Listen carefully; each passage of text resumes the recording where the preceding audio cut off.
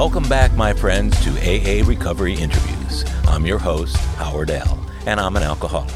Sober since January 1st, 1988, one day at a time. I'm grateful you've joined us. AA Recovery Interviews is the podcast where AA members share their extraordinary stories of experience, strength, and hope. The 49th interview in this podcast series features Jackie B. Nicknamed Happy Jackie by her meeting mates, Jackie first came to Alcoholics Anonymous to grudgingly fulfill the once-a-week AA meeting requirement set by her 31st psychiatrist. It was the culmination of a life that began as a 2-pound baby who'd spent the first 6 months of her life in an incubator. Raised with the instilled belief that, even as a teenager, she was still too weak to accomplish anything, Jackie was spurred on to making herself strong and self-sufficient. But it took alcohol to ease the pain, doubt, and shame long enough for her to accomplish it. With each success was further validation that she couldn't possibly be an alcoholic, though by that time it was apparent to everyone but Jackie. By the time she had been through several abusive marriages and raising 2 children, her drinking was worse than ever.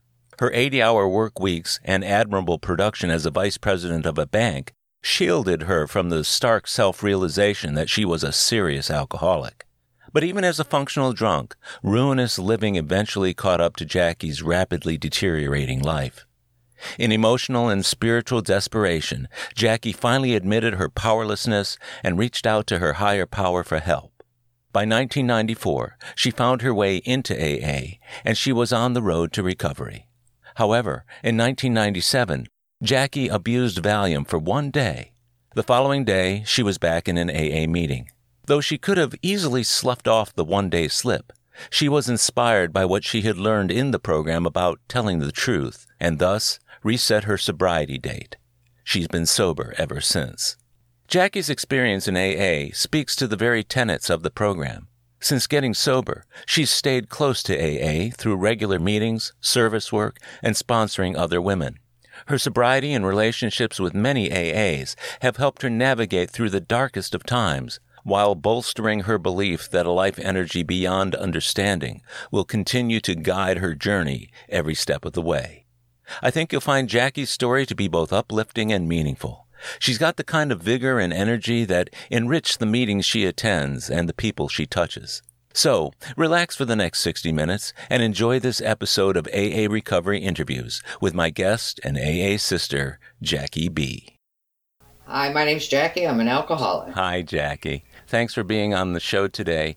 I know you from a Zoom meeting that you and I have been going to for quite some time. Are you still doing Zoom meetings predominantly, or are you back to going to live meetings? I'm pretty much live, but I do a lot of other meetings in other states on Zoom. Still, I speak a lot. It's pretty fun. I've spoken Thailand and Spain and Canada and the Louisiana Bayou. So you're what they call a circuit speaker? Well, I don't know if I'm at that level where all those other circuit speakers are, but I'm certainly getting my name out there because I'm getting calls by everybody, and I don't even know where they get my name. So, well, this is something that is akin to a speaker meeting. This is just a great way to allow many, many people to hear the speakers. So how long have you been sober? 24 years. My sobriety date is 7/11/97. It's got a good ring to it, doesn't it? Yeah, it does. Was that your first sobriety day? No, it was not. Actually, my first sobriety date, believe it or not, was 11/7/94. 11/7/94. Okay, it doesn't roll off the tongue as easily, but so there was a 3-year period between your first time in and your sobriety date to this day. Actually, yes. So what was happening in 1994 that made you think, maybe it's time for me to go into AA?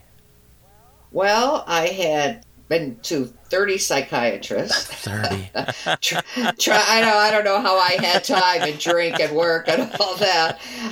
But my actually went to my 31st psychiatrist, and she asked me, "Do you have a drinking problem?" And I said, "No, I don't think so." But she interviewed me. She goes, "Are you actively drinking right now?" And I go, "Well, yeah." And she asked the magic question, how much do you drink? And I go, a little, like we all do, a little. I wasn't going to tell her the fifth of vodka a night. And so she sent me to some AA meetings, and I just didn't relate. But something happened on November 3rd, 1994, when I came home from one of her appointments, and I was done. I was broken. I was broken. I was mentally, physically, spiritually broken. I had nowhere to go. I had nothing to do. I had no questions. I had no answers. And I just laid down on my living room floor and I said, I didn't say, God, help me quit drinking. I said, God, please change me. Please change me. And I woke up the next day and went into an AA meeting, and all of a sudden I went, oh my gosh, I'm an alcoholic. So that's how I got. There's a little backstory to that. Right, I get that. Everybody's got that. So was there something about the 31st psychiatrist meeting with you that made this happen, or do you think it was just coincidental that after seeing that many psychiatrists and drinking that whole time that this was just the difference? What happened was I went to my HMO for another psychiatrist. Okay. And I had called so many times that they said, we're doing something new. And we're actually sending them to, I think they were so used to me calling for psychiatrists. And she says, we're going to send you to Tucson Alcohol Consult. Just take a test and an interview. And if everything's okay, we'll let you have a therapist. And so I went to that counselor at Tucson Alcohol Consult. And I got interviewed. I was on my lunch hour. And when I got done with the interview, she looked at me and said, I just want to let you know you're in the chronic stages of alcoholism. And I said, what? And she said, yes. And I believe your liver has stopped processing alcohol because of your story, because I kept saying, well, I drink very little, but I still get drunk, I'm drinking less. She was going to send me to a recovery hospital. And I said, oh, no, I'm too busy. I said, I'll find my own therapist. So I looked in the phone book, got this therapist out of the phone book that was near my house, and voila. There she was. She was in recovery. And she said, I don't treat anybody that's actively drinking. So go figure. So God's first working there, and then you're laying down on the floor, and you're done. Yeah. But this is in November of 94 this happens, right? So how long did you stick around AA? Almost 3.5 years. What happened was they nicknamed me Happy Jackie, and I loved AA, and I was GSR, and I was secretary, and I had sponsees, and I loved the program, and I did the steps.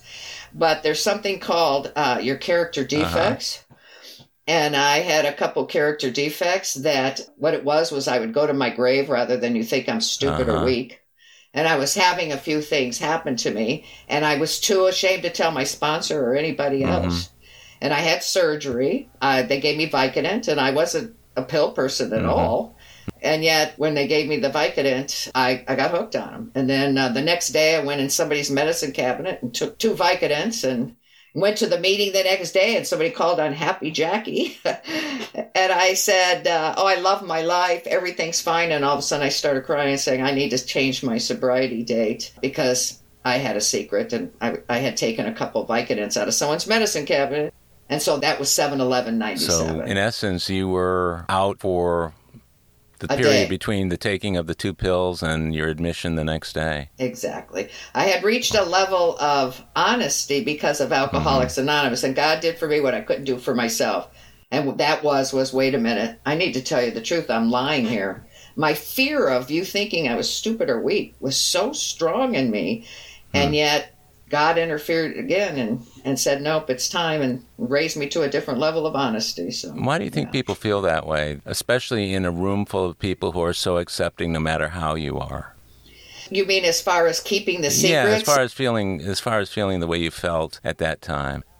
Well, it was so ingrained in me. I had a stepfather who literally beat it into us. You're stupid, you're no good, you're nothing. And I was born prematurely. I was 2 pounds, 1 ounce. I was in an incubator for 6 months. And so when I tried to do anything, my mother would always say, oh, you can't do that, you're too weak. You can't do that, you're too weak. And I heard it for most of my childhood. And so it was ingrained in me that, I could accept my other character defects, but I can't let you know that I'm stupid or weak. And so I became competitive and argumentative and had to have the last word. And it was so deep within me. And I guess, I hear, you see when you see and you hear when you hear. And it was time for me to let go of those character defects at that moment. So you finally found a way to do that and be totally honest with the people in the room about the slip.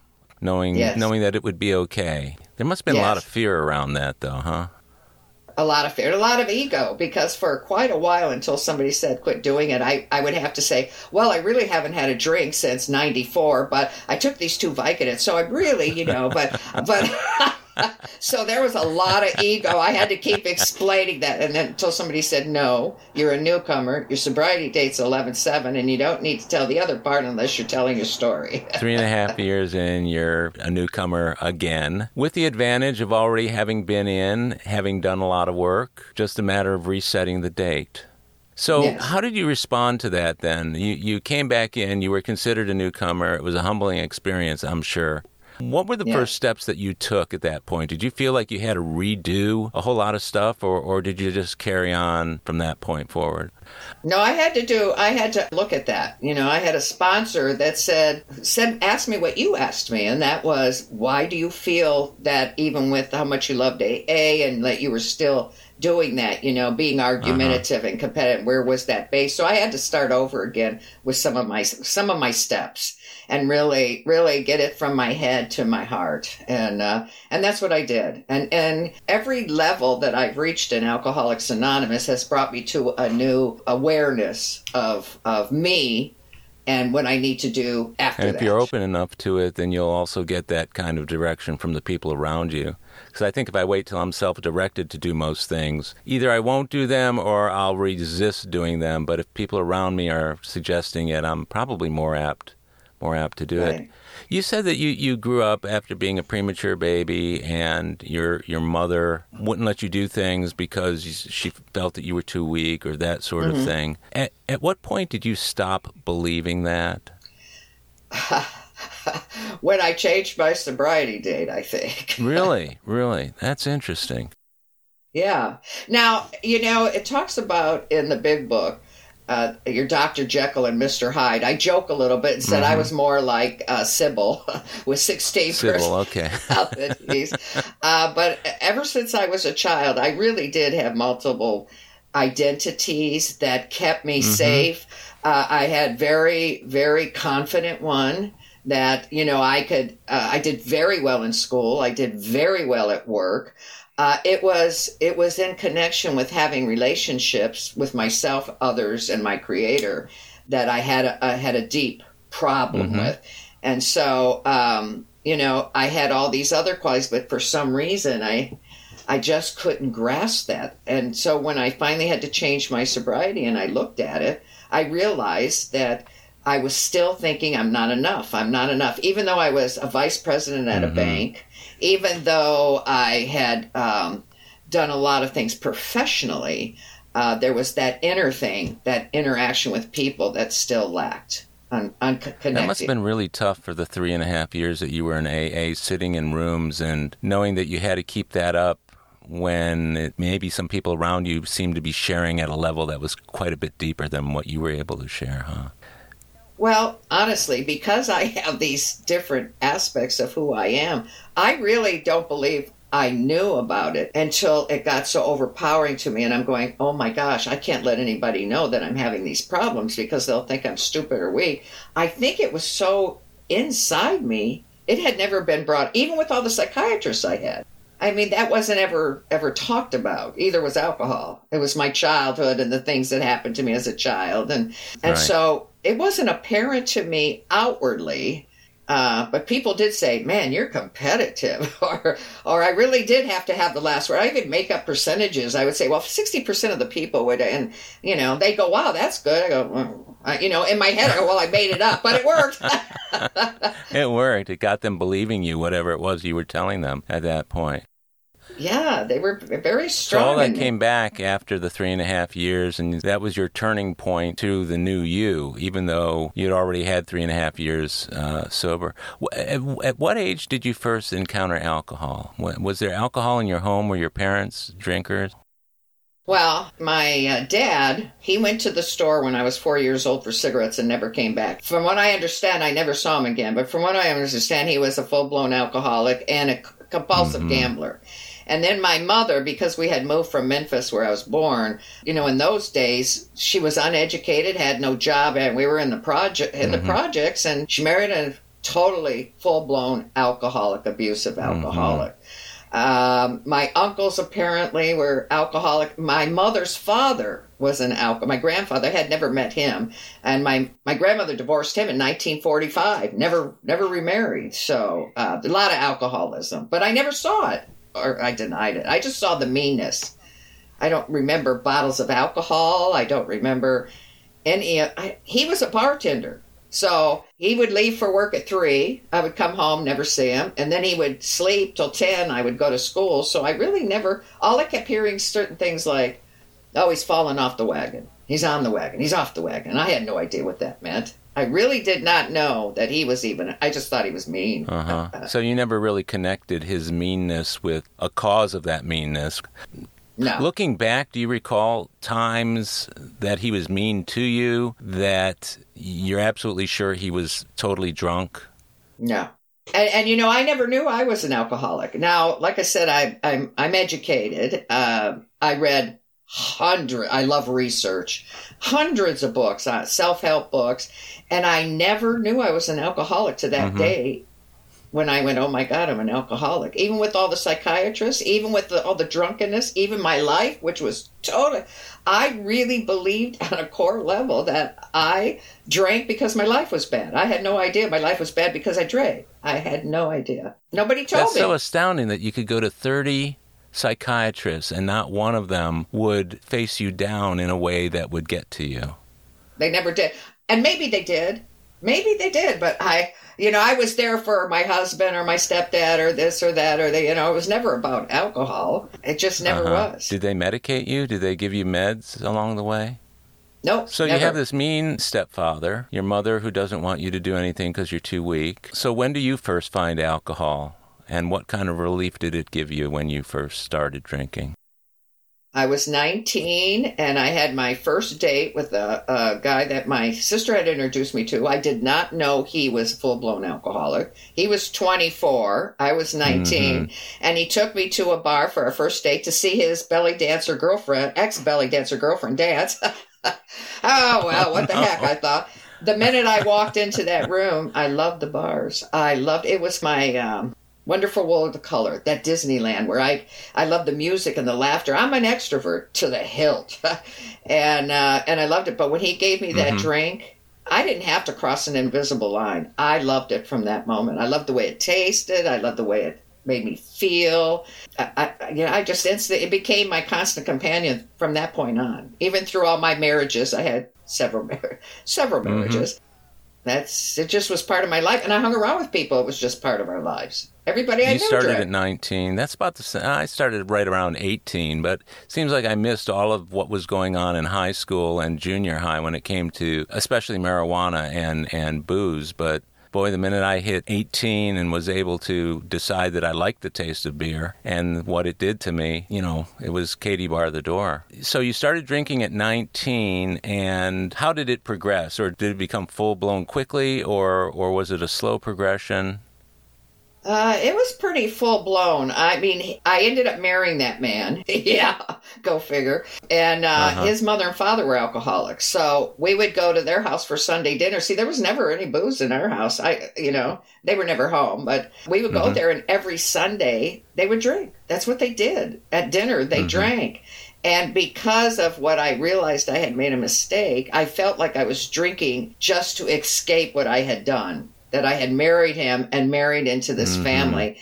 And it really, I didn't want to admit, that I had made this big mistake. So I just drank with him to forget that I was married to him and that family. Do you think it's unusual that alcoholics marry other alcoholics, and sometimes non-alcoholics marry alcoholics to try and straighten them out? Oh, I think it's absolutely the normal thing. I think that's what happens all the time. Absolutely. So how long did that marriage last? That marriage lasted 5 years. I had 2 children. It was, I was a hanger-on. I don't want to be weak. I'm going to stick this out. I had my son in 73, had my daughter in 75, and by the end of 75, I had divorced him. He was full-blown. We lived in the bars. 6 months after my son was born, I was right back into those bars. I held my son in my arms when he was born, And I looked at him and I said, I make a vow to you. I swear to you, you will never come from a home like I came from. And I meant it. I meant every word of it. But 6 months after he was born, I was right back into those bars. And I figured, well, my husband was in different bars. That he was in the dark, dreary bars. I was in the live dancing bars. Mm-hmm. And it was just a constant thing. I thought, well, if I have a daughter, I'll change. If I have a daughter, that'll make me different. Mm-hmm. And had my daughter, and it was no different. It was the same. So you were expecting these outside things to change you, change the inside. Absolutely. So what was raising those children like, being an alcoholic? It was tough. I really loved them, and but my husband at the time was always gone. Of course, then I was always gone too. Oh, it was such a hard situation. His parents were alcoholics. They were trying to get the kids when we got divorced. It was horrible. I loved them. I tried to be with them. I took care of him most of the time. He never came to see him unless he had another woman with him, So I took care of him the best I could, but I was literally tired a lot, drunk a lot, had a lot of people over a lot. It was tough. And I'll tell you, when I was young, I had this idea that there was a power greater than myself. I didn't describe it. I didn't name it. We never went to church, so I didn't know. And when it got too horrible for me, I would go out and lay in the grass and just look up at the sky and just say, I got peace. I got peace. And so that carried me through a lot of things. It really did. Until about 5 years before I got sober. But I kept having this thing that it's going to get better. It's going to get better. I just know it's going to get better. And it helped through that. But like I said, I really did have several personalities, not medical, but I just had this one strong thing, I'm not going to be weak, and this other thing is that I'm a piece of garbage, and I had this guilt. That's why I started seeing psychiatrists at 19. At 19, by the way, same time. The "it's going to get better" turned out to be the great lie that you were telling yourself and trying to believe with all your heart, I guess, huh? Yeah, and then coming home and looking in the mirror and going, what's wrong with you? What is wrong with you? And I literally would go to psychiatrists and they'd say, well, it's your stepdad. What happened to you as a kid? I had a lot of things happen to me when I was a kid. And it still never occurred to you that it was alcohol? Never. There was never a connection? Okay, no. So you're married, you get divorced by what, 25, 26? 25, yeah, almost 26. And so you were raising the children alone? I was. And then I was playing softball for a VFW women's league and drinking every Sunday and bringing my kids with me. They were sitting on the bar floor while we drank, all of us. And I met a man in there. I thought the first man I married because I thought he had a good family. It turned out it was a horrible family. I married the second guy because he looked like Don Johnson. That's a true story. It was time of Miami Vice, and he walked in, and I went, "Oh my gosh, I don't need a family. I need him. It's Don Johnson." I married him. Unfortunately, he was my stepdad all over again, and he treated my kids just like my stepdad treated us. So that marriage only lasted 2 years. That must have been rough. To see your kids treated the way you had been treated? Exactly. And me too. I mean, he choked me one time so hard his fingerprints were in my neck, and my kids were watching it and they were screaming, no. But I lasted 2 years, see? I don't know how I lasted 2 years. That's traumatic. So you divorced him at that point. Divorced him. You still got the kids.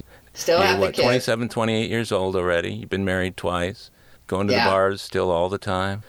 Yes. And then my kids went to go live with their father because I was working 88 hours a week. Oh, it's such a long story, but they went to go live with their father.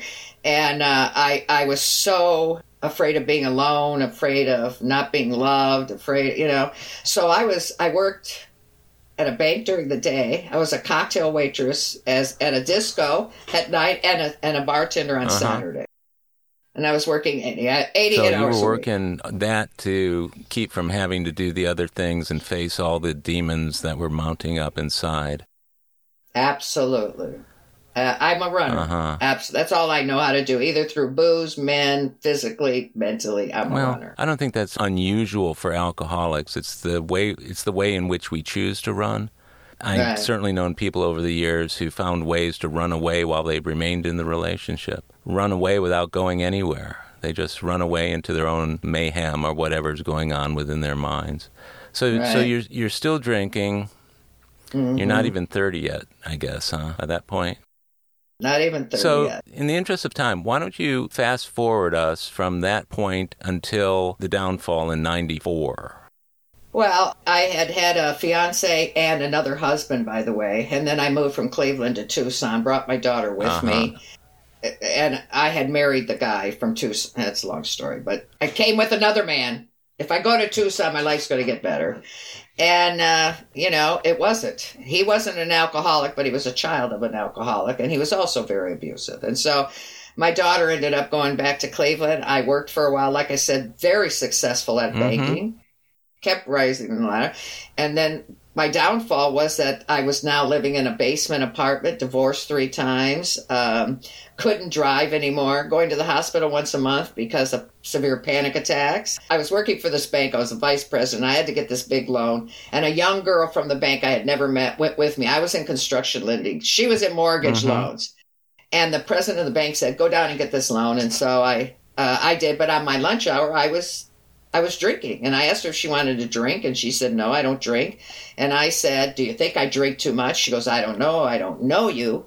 And she said, but I have a friend, and he goes to a place called Alcoholics Anonymous at 445 on Ina Road, and he hasn't drank in 18 years. I said, why? And then I forgot about that. Was in 1993. And then I got the psychiatrist, and for 8 months, she sent me to AA meetings once a week, because she was the only one that said, I need you to go. If you want me to treat you, I need you to go to Alcoholics Anonymous. And I did. So while you were sitting in those rooms, were you still in a huge amount of denial?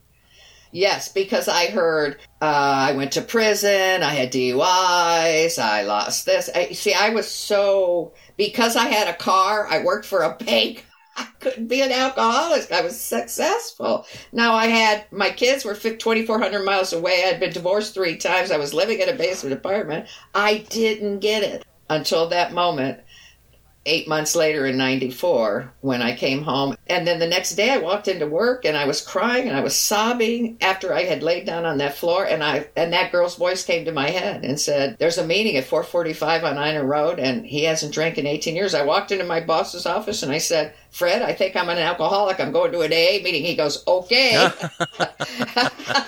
And I went to that meeting and I sat down and I was crying, and it was as if that God I had as a little girl put his hand on my shoulder and said, it's time. And I went, oh my God, I'm an alcoholic. And I was changed. Yeah, and you never know when or where those guardian angels are going to come from. Were you drinking on the job, or were you a functional alcoholic when it came to work? I drink on my lunch hours.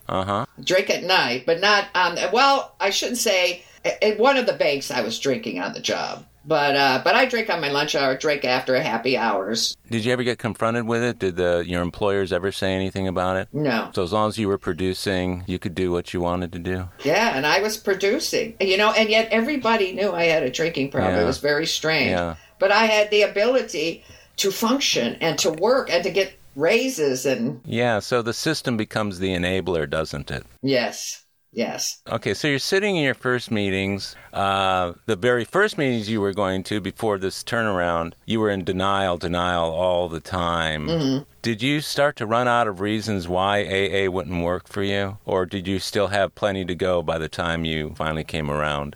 I still had plenty to... every once in a while I go, well, that sounds familiar, but it was stuck in my head. I've never had a DUI. I've never been to jail. I never lived on the streets.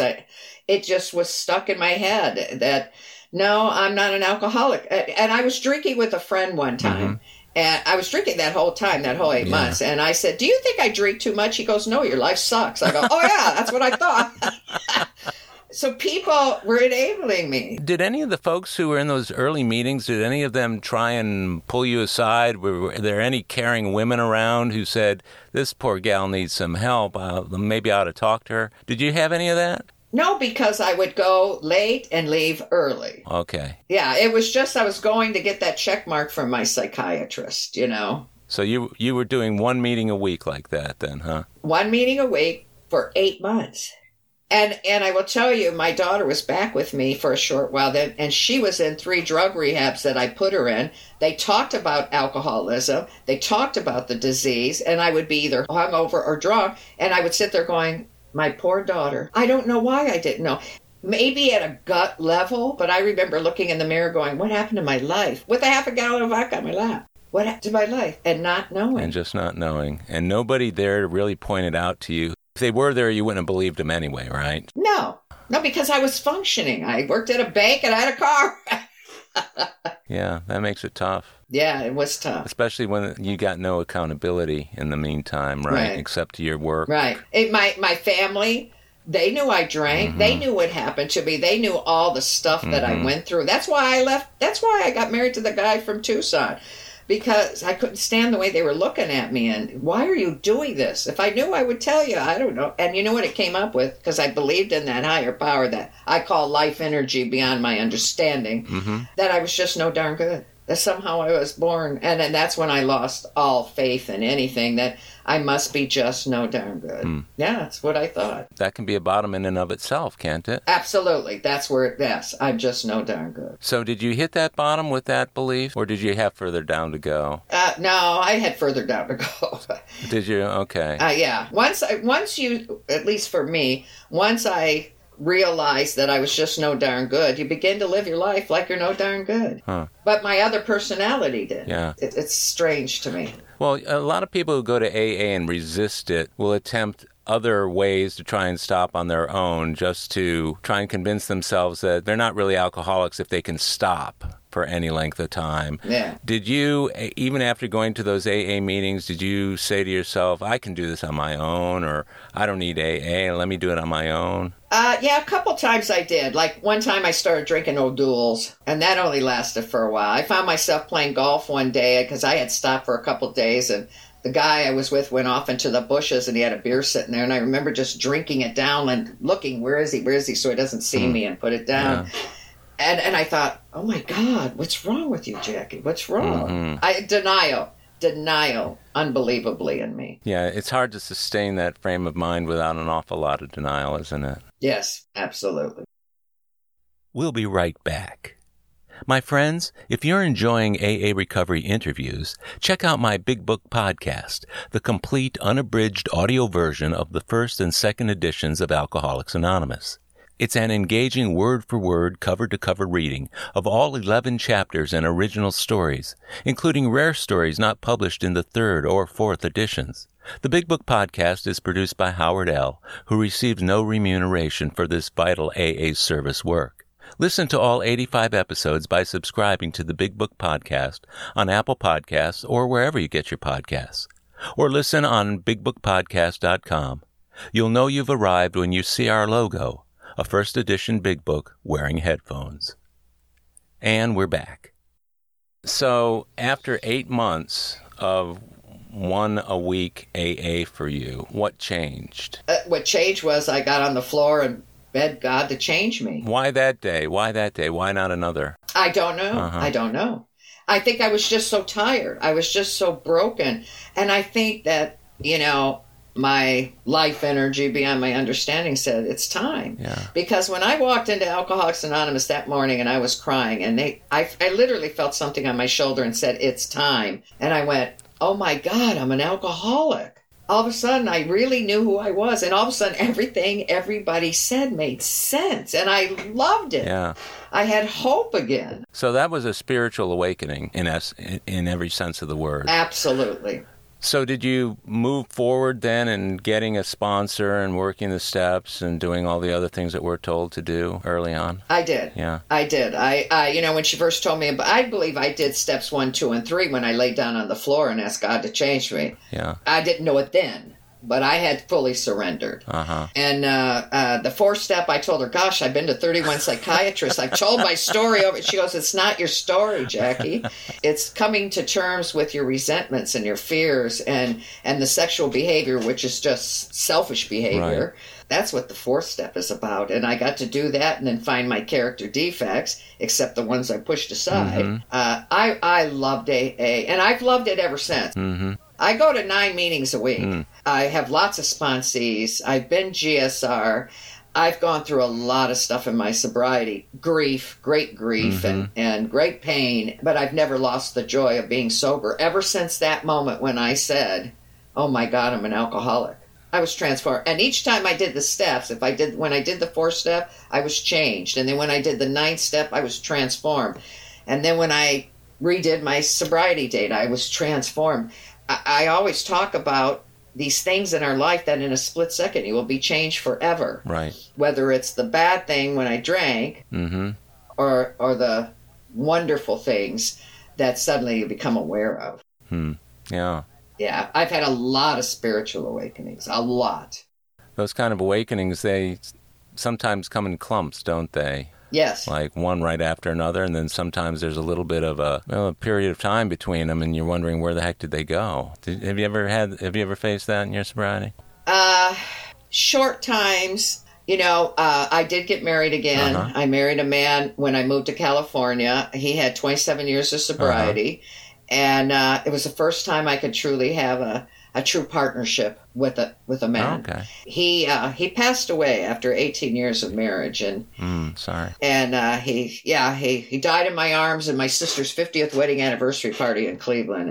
And all of a sudden, oh my gosh, I don't know what to do. I was lost. All the things that I had gone through, I felt lost. I didn't know what to do. How long were you sober at this point? 18 years. And this was the husband who had 27 years of sobriety. Yeah. When he passed away, at 46 years of sobriety. Wow. So you got married to him when how long were you sober at that time? 4 months, my second time. Yeah. I get it. He actually was in my home group in Tucson, but he really lived in California and Maui.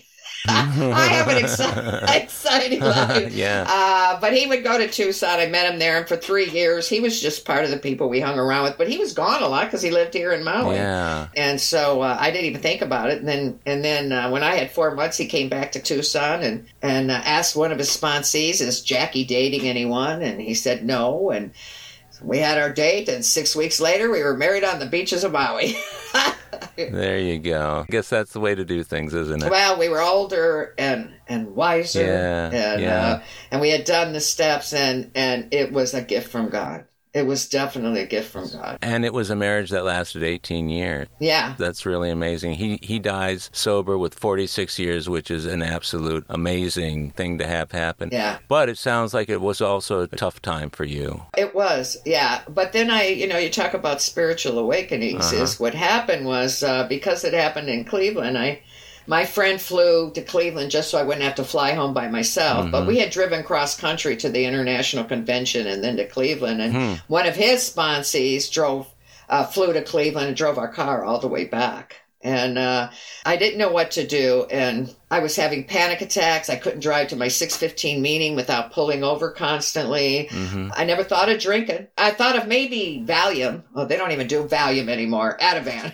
Right. But I didn't even do that, And I got to the meeting at 6:15 in the morning after I got home. And when I walked outside, all the smokers dropped all their cigarettes, went in a line, and each one hugged me and cried with me. And then I walked in the meeting, and everybody stood up because my husband had started that meeting. Yeah. And they all lined up, and every one of them hugged me and cried with me. And when I got to that last one, I had a complete spiritual awakening, and I'm going to cry. What I realized was everything changes. We get older and we get sick and we have grief and we have joy.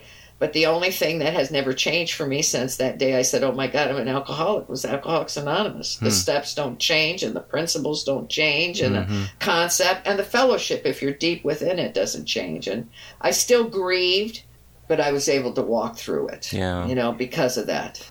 Yeah, that's a beautiful story. I've experienced some of the same things with losses in my life, my parents and some very, very close friends.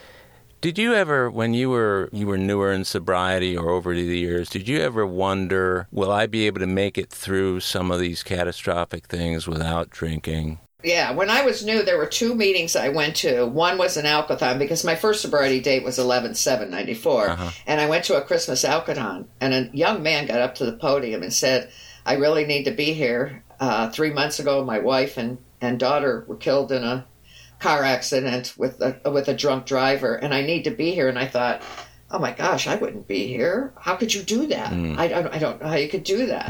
And then a few months later, we had a doctor in one of our meetings and loved this man. And he came in, he said, well, I've been told I only have a few months to live. And I could go to a top of a mountain and take my vodka with me and drink and nobody would blame me. And I go, well, of course not. I would drink if I had that. I couldn't imagine. My mother passed away in sobriety. I never thought I could go through that. And I also was diagnosed with cancer the 1st of February. And I always thought if somebody told me I had cancer, there was no way. But you know what? I was walking in my living room because he called me on the phone and walking in the living room, and I literally heard, I don't know if it was my husband's voice or I thought it was, but it said, Jackie, stay in the day, do the next indicated thing, and be a maximum service to the people around you. And, all these things, that I thought I could never go through, that's the concept to go through. That's a beautiful story, especially the fact that you were able to get through all those things without drinking.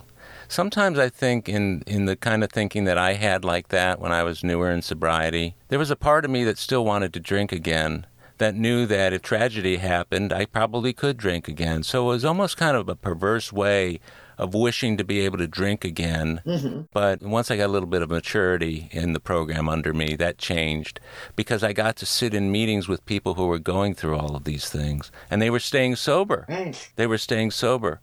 No matter what happened. And after deaths, I go to meetings. Before I go to funerals, I go to meetings. It's just insurance against something that I know is not going to happen, but anyway, it's where I need to be with my people. Sounds like that's kind of that way for you too. Yeah, it absolutely is. I've been given a great gift, I think. I don't know why my mother had to live such a tragic life, and other people I see, I don't know, but I truly know how blessed I am. I can't even imagine not staying here, not being here. I don't ever want to be that woman I was. There's a Reba McEntire song. She says, I like who I am today. And I go, wow, me too. And that's a miracle. That is a miracle. It is a miracle. You've spent the better part of 23 years. Well, let's say, with the exception, that's got to be weird to be able to not be able to say the original. Because I've known people who've said, I've been sober 25 years with the exception of the 2 days in year 21. And it always sounds kind of weird. So whenever anybody does what you've done and actually resets it. But I'm going to ask, during your sobriety, however you want to look at it, what kind of challenges have you faced within the program? And by that, I mean things like sponsoring people who end up either dying or going out when you were giving them every ounce of what you had. I did. I actually had a sponsee, beautiful woman, beautiful young woman, and had 3 children that were taken away from her, and she was dynamic. She was funny, and when she walked in a room, she just lit up the room, and yet she could not stay sober. And I talked to her. She came to watch me speak one night, and that was a Saturday night. Sunday, I talked to her, and she was crying and saying, I can't stand it. I don't have my kids. And I kept saying, one day at a time, it's going to be okay. You got to stay sober. And she went home. She hung herself at work the next day. And it's like, it's unbelievable. There's people I haven't sponsored that has done that. There was somebody named John, and I called him Happy John. I said, you're like me, Happy Jackie, Happy John. And everybody just loved him. And he did the same thing. He was... worked the program, lots of sponsees, and then he was diagnosed with cancer, and he also hung himself. And I just couldn't believe it. I just couldn't believe it because she could not stay sober at all, but he was sober. And, so, yeah, confusing. Yeah, it is, especially since we're spending days and weeks and years in a program that gives us all the tools we need. Sometimes we're kind of pulled to the edge against our will. Yes. I've had it occur a number of times where people who I was close to completed suicide, so to speak. And I think it's okay to feel grief about it. I think it's okay to feel everything except personal responsibility for it. And I didn't pull the trigger on that pistol. I didn't hang the rope up. Right. And that almost sounds harsh and hard, but in reality, I think it's the only way that we can get through it and realize that we've done what we can. and there's not much more. So you mentioned that your daughter is she currently in recovery too? No, she actually she's bipolar, and so she had a lot of medical things, and I think she covered up her bipolar by drinking, and she was just unruly. And she had me as a mother, an alcoholic mother. Her father died esophageal bleeding. They found him 4 days later, so she had two alcoholic parents. She was living with me, then him, then me, then him. And as far as I know, she doesn't even like alcohol, but she takes medication for bipolar. And it was so hard. It was very difficult with her growing up. And she was in and out of mental hospitals and juvie and all these different things. And like I said, that's why she lived with him and then me and then him with me, It's but she's been married 14 years. And believe it or not, she's a corrections officer. There you go. I know that's funny, but, she has a great life. She's doing well. She has her moments, but, she used to look at me and say, I hate you. I hate you. And today she goes, Ma, you're the only one that ever showed me she really loved me. And we're just so very close. So that's been a healing thing. And my son, he's 6'6", and he's 48, and he's never really, he doesn't want to even talk about it. He knows his father was an alcoholic because he lived with him. But me, he just can't believe it. He calls me every other day and calls me Mama. Hi, he's got this deep voice. Hi, Mama. Love you, Mama. But, they had a tough childhood. They had a tough childhood. Yeah. Does he have any kind of issues with alcohol that you know of? I don't know, really. He left when he was 9 years old, and he's 48. And I see him once a year, sometimes twice a year. If he comes out here, I go out there. He likes to drink beer, and he says, I'm a connoisseur of beer. I think he might drink too much, but I'm not around him enough to diagnose him with that. He's got anger issues, but I don't know. It's tough to not know, but somewhere along the way I had to say to myself, with my 32-year-old son and my 29-year-old son and my daughter in the middle of those two, they're going to do what they're going to do. And the time at which I might have been able to make a difference has kind of come and gone, but none of them are showing any kind of outward signs of alcoholism or drug addiction, though I know that both of my sons drink. And I believe grass may be involved with my older son. And the thing I have to be careful about is projecting the fact that I'm an alcoholic and drug addict in recovery on, my progeny, so to speak. I've done that. Have you? Oh, yeah. Yeah. How did that work out? Well, I would tell him, you're drinking too much. He's never been arrested. He's never had a DUI. He's never lost a job. He's been with his job over 20 years. But yeah, sometimes I'll go, don't you think you're drinking too much? Yeah. But he's a really good man. But I have done it. And you talk about the guilt. I had horrible guilt. And I think a lot of my daughter's problems were because I did a lot of things out of guilt. I was a terrible mother, so I'm going to, Ma, I didn't pay my electric. Okay, here's money for your electric. Mom, I crashed my car. I need money. Okay, here's money. And I enabled her for a long time out of guilt. But then when I turned it around and said, I can't do this anymore, you're a grown woman, boy, she was mad at me for a while. But she said, you're the only one that taught me anything, Ma. So... But I had many years of doing everything out of guilt. Your 9th step amends with your daughter must have been pretty interesting. It was very interesting. Part of it was, I don't want to hear it. And over the years, we've started to talk in more detail about it.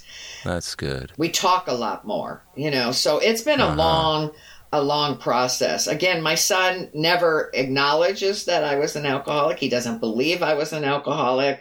He wasn't around, I'm his mother, and he loves me, and he goes, I never saw it, Ma. Which is true. He never did see it, except when he was little. And then maybe he has. Maybe that's where the anger issues. Maybe he's like his mom. That's a strong denial. I don't know. Yeah. Could be. The apples don't fall that far from the tree, do they? That's right. No, my daughter's a lot like me. She really is a lot, although I'm not bipolar, but, well, I was there for a while, I guess. I like to believe that each generation gets just a little bit better. I know it was that way for me. I used to be beaten as a child by my father, and my mother was completely emotionally void from our lives in a lot of ways. And not that I overdid it with my kids, but somewhere along the way, I sat them down when they were old enough to understand what I was talking about and told them about my alcoholism and my drug addiction in terms that they could understand. And I think it made a difference. I hope it made a difference. But at least I don't find myself at this point saying, God, I wish I had said something. Right. So you got through all of that, and here you are, Happy Jackie, in the world of AA. You're a speaker.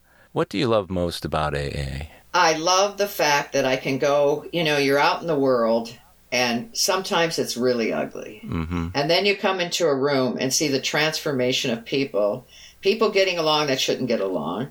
But I get so moved by the stories, and I'm so emotional. I cry. I mean, it sounds silly, but sometimes, in fact, I shared that this morning at the morning meeting. Sometimes I feel like my heart is going to burst at the fact that there are miracles, there are good things, there are transformations, there are people who help other people. I love the stories. I like I said, I go to 9 meetings a week, and I've been in the program. I started 27 years ago, so I've never been bored with a meeting, ever. I've never not wanted to go to a meeting. I maybe have been tired and thought, I'm a little tired, but I always go because I go, I'm going to miss the stories. I'm going to miss the people. All my life, I had this, not all my life, until I came into the program. I had this thing where I would tell people, I just don't feel connected. And they said, what, are you kidding me? You have people around you all the time. You're in every single thing. And I go, no, that's not what I'm talking about. I feel like I'm not connected. I feel like there's no purpose. Even though I'm a good banker, I could not get a relationship, even with my children. And today I feel connected. Today I know that Alcoholics Anonymous has really shown me that we are all, that's what I believe spirituality is. Our awareness of knowing we're all connected. And that when I hurt you, I hurt me. And that I just love it. So the God in me talks to the God in you. Yeah. And then we don't drink. Yeah. And we get along. One of the things I've started to realize, Jackie, over the years about AA meetings in general, especially through all of the divisiveness and all the crap that's going on out there, is how fortunate we are to be in an insulated environment where we don't introduce any of those divisive things. There's so much of it that goes on. There's some days my fantasy was, wouldn't it be great to be able to live in AA 23 hours a day and go out to life for an hour, Okay, friends, I'm going out to life. I'll be back in an hour, because there's just something about it. And I don't know if this happened to you, but over the years, there have been different situations that have occurred that people who I love just absolutely and unconditionally, I see outside of meetings and doing some things that are reprehensible or abhorrent or just nasty, and then they're coming back in the meetings and being all lovey-dovey. That is a terrifically hard thing to reconcile, isn't it? It is. And, my husband helped me with that, my last husband. And he was so wise. He taught me so very much. But, he was a great man. But, I would say, gosh, I can't believe it. He's got all this sobriety, and look what he's doing. And he would say, Jackie, we're all human. We are all human, and we're flawed and we're broken. But look at the things that he does do or she does do, and it outweighs all those other. We have character defects, and me of all people should know that.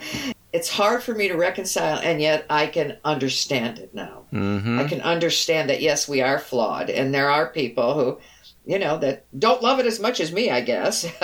But yeah. It's just, but I notice all the people who do, their transformations.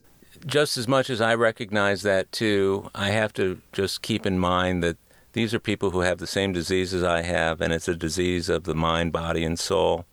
Right. And that on any given day, any of us can act a certain way that is not very nice or whatever. But on the flip side of that, I'm convinced that the goodness within AA exponentially outweighs all the bad stuff that's going on. A little bit of AA is outweighing a lot of the badness out there. Absolutely. Sounds like your sponsees are pretty fortunate women to have a sponsor like you. Well, I'm the fortunate one.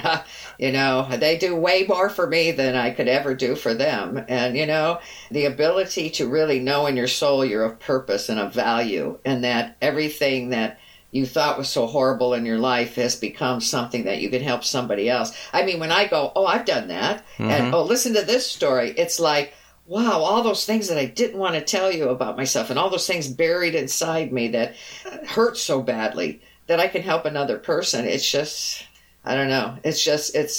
Like I said, I keep saying it. It's transformed me. So I'm the blessed one, for sure. Yeah, and it's transformational. And I found that most of the men that I've sponsored for many, many years, we've become more than just sponsee. We become close friends. That's always a good feeling, especially when you start to see sponsees and grand sponsees and great-grand sponsees out there doing some really good work. And knowing that the man that you sponsored was the beginning of that, that's also a very good thing. So you mentioned to me earlier about Libu. Life energy beyond understanding. How has your conception of a higher power changed within your AA program? Do you find it's different today than it was 10 years ago or 15 years ago? It has changed drastically from the time I was a child all the way. When I finally got out and played with people and they were going to Sunday school, I wanted to go to Sunday school with them. And I loved Sunday school and I loved church, and I was taught at Vacation Bible School when I was a teenager, and I just loved it. But then I lost it with every drink. It took it away, and every experience with me, it took it away. And like I said, 5 years before I got sober, I threw God away. I said no. I went to 7 different churches. I went to the Lutheran church because it was structured, and I went to the Methodist church because it was singing. But when I came into Alcoholics Anonymous, what I realized is I read that in the grapevine, and I went, that's so encompassing. Life energy beyond understanding, because there's a life energy when I walk into AA that's so profound, and you can prove it because you can see the stories walking in front of you that's fit me, and I knew when I was a child, whoever I was talking to or whatever I was talking to, I didn't name it, I didn't describe it, so here I was talking to an energy all the time. Yeah, so it comes full circle, doesn't it? It does. It has come full circle. I've really, really enjoyed our conversation today, and the time always seems to fly by so quickly. We've been talking for about an hour now. It seems like just a minute. Yes. That's the way it is, I think, when two alcoholics of the same mind, let's say, and you and I both understand the importance of sobriety and the importance of meetings and the importance of the spiritual awakening and all those other things. Every now and then I'll run into people who don't feel that way, and I have to remember, okay, just give them time, and it's usually what it takes. Yeah. Is there anything else that you would say or that you'd like to leave with the listeners? Well, there's actually 2 things. One, my husband and I song was a song by Colin Ray, and it was called The Gift. And the line I remember is, you gave your love away. I'm grateful every day. Thank you for the gift. And I thank AA for the gift of my life, for the gift of connecting me to you and to my Creator. And the other thing was Natalie Cole movie. I see everything in books, movies, everything. But Natalie Cole was a drug addict, alcoholic. She made a movie, and at the end she said, I have been given the grace of God. I may not deserve it, but I'm not going to waste one moment of it. And neither am I. So that's what I have to say. Yeah, that's beautiful. That's beautiful. Well, thank you again so much for doing this. I love you, and you're a remarkable person. I never would have guessed by just sitting and hearing you for 3 to 5 minutes all these great things that we've discussed, and to know how AA has completely transformed your life. That's a great message for people everywhere. And again, many thanks. No, thank you. So I'm honored. I am honored. Thank you so very much. Great. I hope you don't mind the potential of people in countries around the world hearing you, but this will just broaden your appeal. That's all. Oh, that's great. It's going to be great. Thank you. Well, my friends, that's a wrap for this episode of AA Recovery Interviews. Thanks to Jackie B. for telling her story, and thank you for tuning in. If you've enjoyed AA Recovery Interviews, will you help me spread the word by recommending it to at least everyone you know? That includes sponsees, sponsors, friends, loved ones, and anyone else seeking a rich and meaningful listening experience. As the number of listeners grows, this podcast will be of help to more and more people. And if you leave a multi-star rating wherever you get this podcast, that'll help others find it more easily. Of course, you can follow us on Apple Podcasts, Google Podcasts, iHeartRadio, Spotify, Pandora, and other podcast providers. Or tell Siri, Google, or Alexa, play AA Recovery Interviews podcast. Or visit our website, aarecoveryinterviews.com, to listen to every interview, share your comments, and also contact us.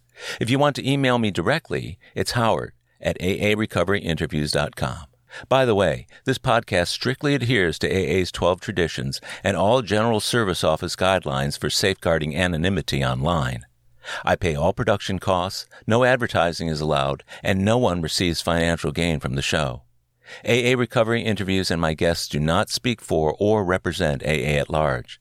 This podcast is simply my way of giving back to AA that which has been so freely given to me. The next episode of AA Recovery Interviews is on the way, so keep coming back. It'll be here soon.